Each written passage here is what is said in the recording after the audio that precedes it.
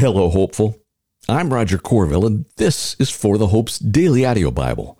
Here, we read through the Scriptures conversationally, talk about the truth claims of Christianity, and learn to fall more in love with Jesus and the people in His world. Welcome. In my personal devotions this morning, I had a few tears, if I'm honest. It was one of those times when the passage just rocks your world. In this case, it was two passages, one of which was Luke chapter 5, where the boys have been fishing unsuccessfully, and Jesus tells them to go put out their nets, and Peter be like, well, if you say so. And of course, everyone is amazed at the result. But do you remember what happens next?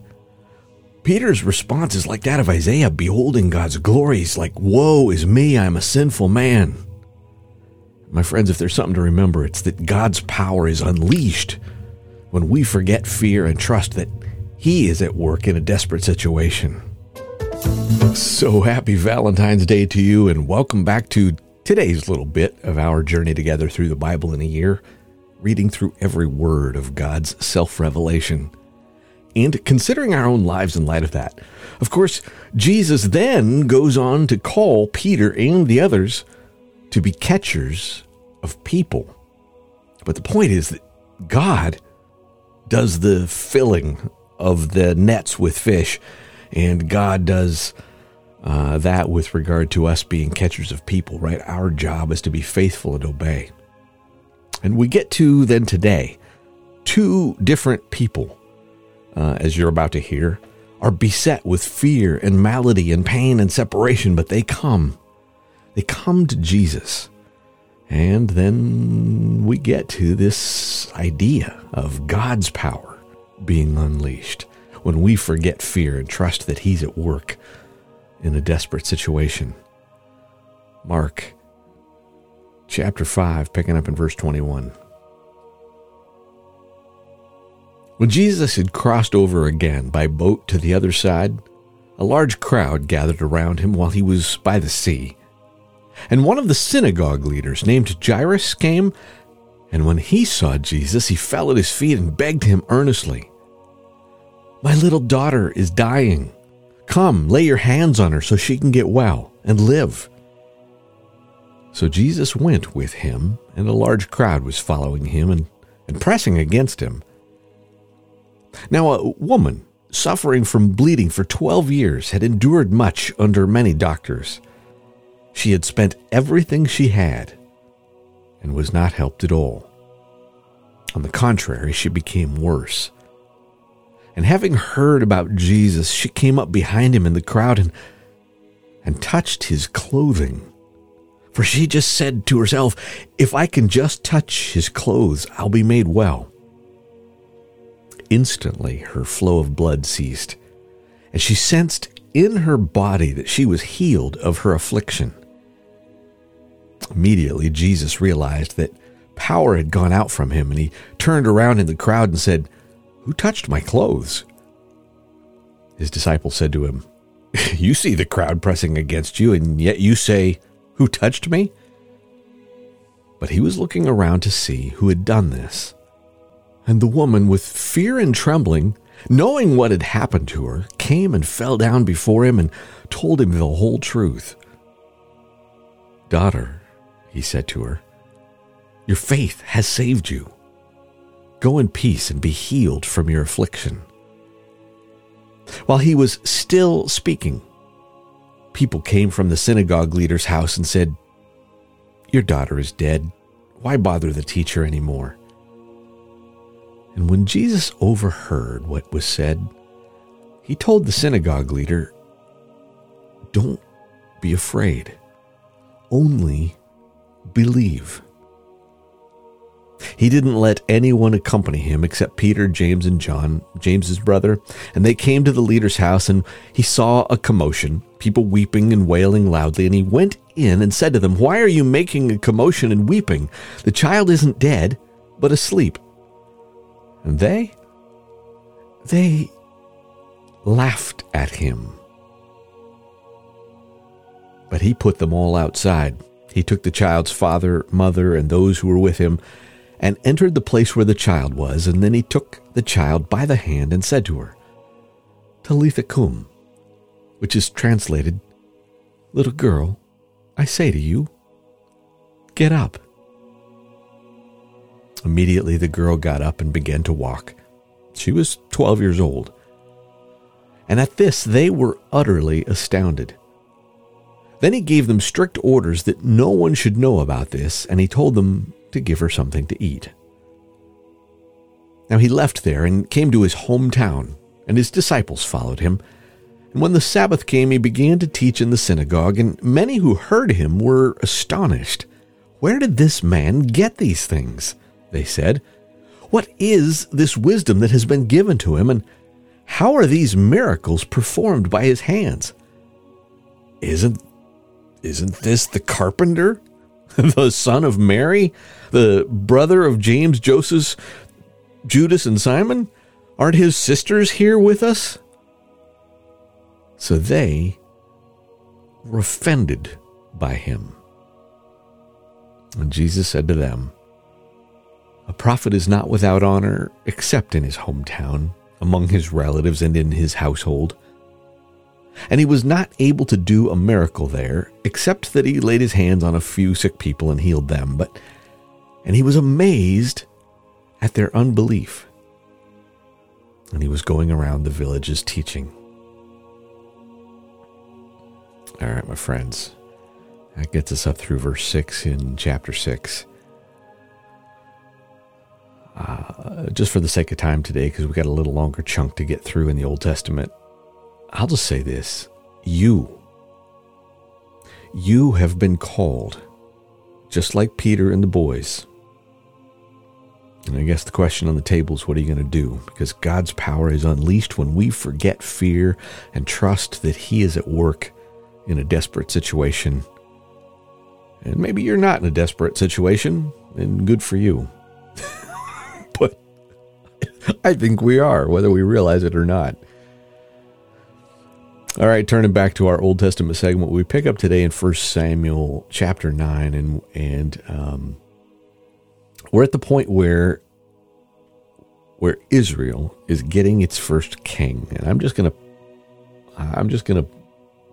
dive in. First, 1 Samuel 9. There was a prominent man of Benjamin named Kish, son of Abiel, son of Zeror, son of Bechorath, son of Aphias, son of a Benjamite. He had a son named Saul, an impressive young man. There was no one more impressive among the Israelites than he. He stood a head taller than anyone else. One day the donkeys of Saul's father Kish wandered off. Kish said to his son Saul, "Take one of your servants with you and go look for the donkeys." Saul and his servant went through the hill country of Ephraim and then through the region of Shalisha. You ever had one of those days? Shalisha. We'll just call it that. They went through the region of Shalisha, but they didn't find them. And they went through the region of Shalim, and nothing. Then they went through the Benjamite region, but still didn't find them. And when they came to the land of Zuph, Saul said to his servant who was with him, "Come on, let's go back, or my father will stop worrying about the donkeys and start worrying about us." But the servant said, "Look, there's a man of God in this city who is highly respected, and everything he says is sure to come true. Let's go there now. Maybe he'll tell us which way we should go." "Suppose we do go," Saul said to his servant. "What do we take the man? The food from our packs is gone, and there's no gift to take the man of God. What do we have?" The servant answered Saul, "Here, I have a little silver. I'll give it to the man of God, and he'll tell us which way we should go." Now, formerly in Israel, a man who was going to inquire of God would say, "Come, let's go to the seer," for the prophet of today was formerly called the seer. So Saul replied to his servant, "Good, come on, let's go." So they went to the city where the man of God was, and as they were climbing the hill to the city, they found some young women coming out to draw water, and they asked, "Is the seer here?" And the woman answered, Yes, he's ahead of you. Hurry, he just now entered the city because there's a sacrifice today for the people at the high place. As soon as you enter the city, you will find him because he goes to the high place to eat. The people won't eat until he comes because he must bless the sacrifice. After that, the guests can eat. Go up immediately. You can find him now." So they went up toward the city. Saul and his servant were entering the city when they saw Samuel coming toward them on his way to the high place. Now the day before Saul's arrival, the Lord had informed Samuel, saying, "At this time tomorrow I will send a man from the land of Benjamin. Anoint him ruler over my people Israel. He will save them from the Philistines because I have seen the affliction of my people, for their cry has come to me." When Samuel saw Saul, the Lord told him, "Here is the man I told you about. He will govern my people." Now Saul approached Samuel in the city gate and asked, "Would you please tell me where the seer's house is?" And Samuel answered, "I am the seer. Go up ahead of me to the high place and eat with me today.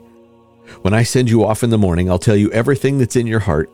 As for the donkeys that wandered away from you 3 days ago, don't worry about them because they've been found. And who does all Israel desire but you and your father's family?"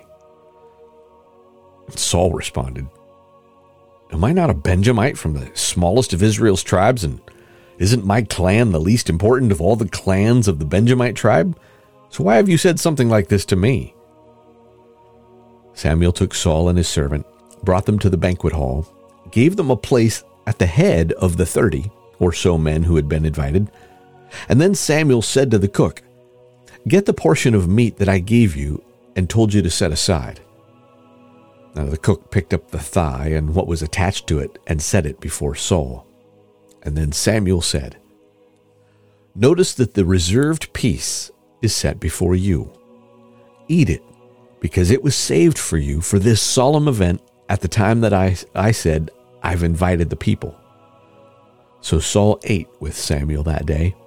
And afterward they went down from the high place to the city, and Samuel spoke with Saul on the roof. They got up early, and just before dawn, Samuel called Saul on the roof. "Get up, and I'll send you on your way." Saul got up, and both he and Samuel went outside. And as they were going down to the edge of the city, Samuel said to Saul, "Tell the servant to go on ahead of us, but you, stay for a while. I'll reveal the word of God to you." So the servant went on.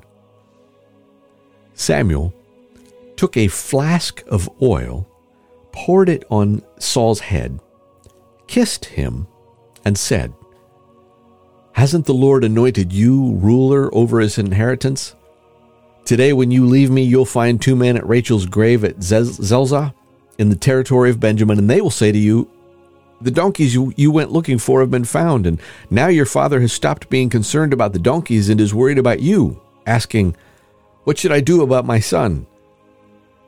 You will proceed on from there until you come to the oak of Tabor.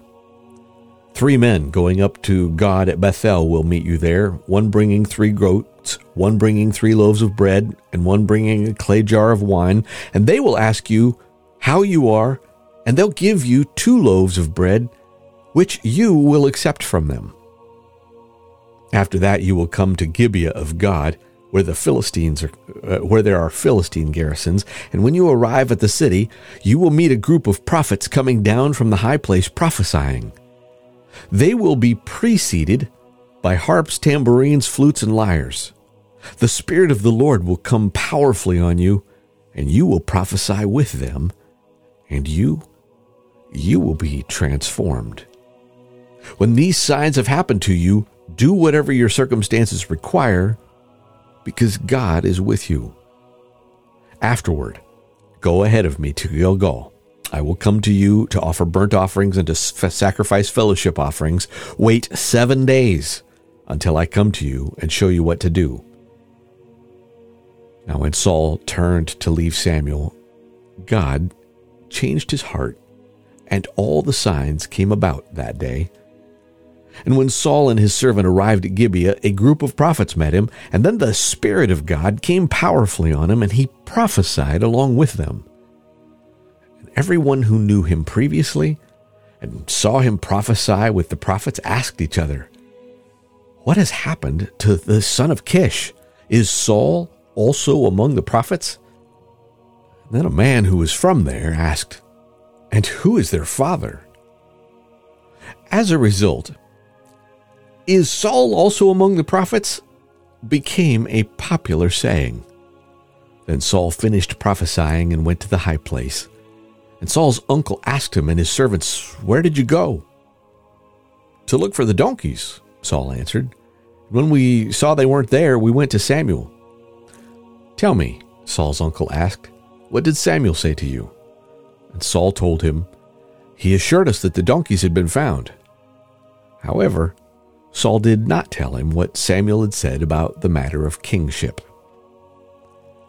Samuel summoned the people to the Lord at Mizpah and said to the Israelites, "This is what the Lord, the God of Israel, says. I brought Israel out of Egypt, and I rescued you from the power of the Egyptians and all the kingdoms that were oppressing you. But today you have rejected your God, who saves you from all your troubles and afflictions. You said to him, 'You must set a king over us.' Now therefore, present yourselves before the Lord by your tribes and clans." Now Samuel had all the tribes of Israel come forward, and the tribe of Benjamin was selected. He had the tribe of Benjamin come forward by its clans, and the Matrite clan was selected. Finally, Saul, son of Kish, was selected. And when they searched for him, they couldn't find him. And they again inquired of the Lord, "Has the man come here yet?" And the Lord replied, "Yeah, there he is, hidden among the supplies." They ran and got him from there. And when he stood among the people, he stood a head taller than anyone else. Samuel said to all the people, "Do you see the one the Lord has chosen? There is no one like him among the entire population." And all the people shouted, "Long live the king!" Now Samuel proclaimed to the people the rights of kingship. He wrote them on a scroll, which he placed in the presence of the Lord, and then Samuel sent all the people home. Saul also went to his home at Gibeah, and brave men whose hearts God had touched went with him. But some wicked men said, "How can this guy save us?" They despised him and didn't bring him a gift. But Saul said nothing. Now Nahash the Ammonite came up and laid siege to Jabesh Gilead. And all the men of Jabesh said to him, "Make a treaty with us, and we will serve you." Nahash the Ammonite replied, "I'll make one with you on this condition, that I gouge out everyone's right eye and humiliate all Israel." "Don't do anything to us for 7 days," the elders of Jabesh said to him, "and let us send messengers throughout the territory of Israel, and if no one saves us, we will surrender to you." And when the messengers came to Gibeah, Saul's hometown, and told the terms to the people, all wept aloud. Just then Saul was coming in from the field behind his oxen, said, "What's the matter with the people? Why are they weeping?" And Saul inquired, and they repeated to him the words of the men of Jabesh. And when Saul heard these words, the Spirit of God suddenly came powerfully on him, and his anger burned furiously. He took a team of oxen, cut them in pieces, and sent them throughout the territory of Israel by messengers who said, "This is what will be done to the ox of anyone who doesn't march behind Saul and Samuel."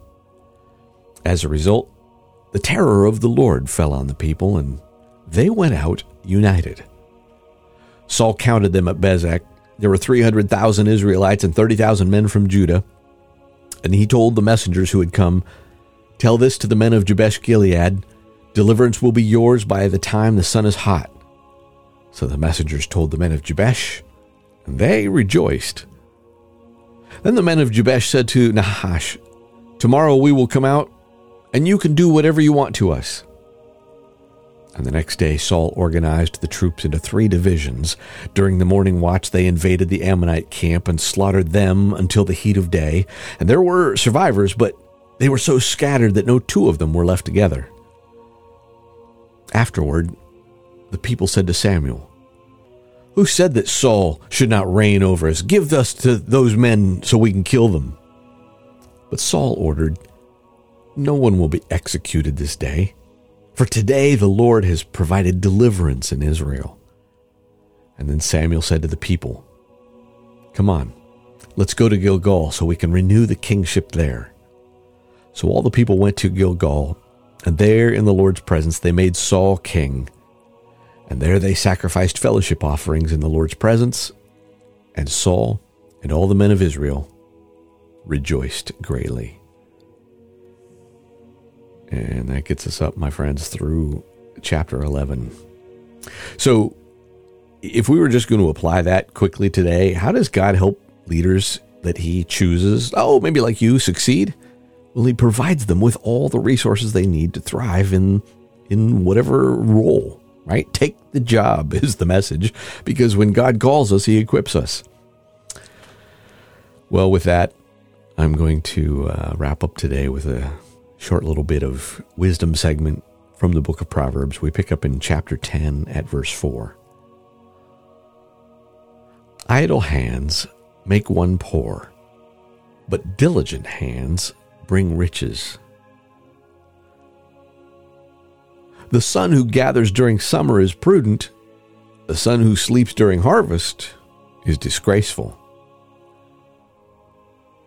Blessings are on the head of the righteous, but the mouth of the wicked conceals violence. The remembrance of the righteous is a blessing, but the name of the wicked will rot. A wise heart accepts commands, but foolish lips will be destroyed. And that gets us up through verse 8. My friend, take the job.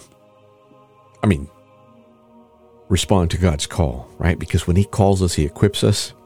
And if there's a message for today, it's that his power is unleashed when we forget fear and trust that he is at work in a desperate situation.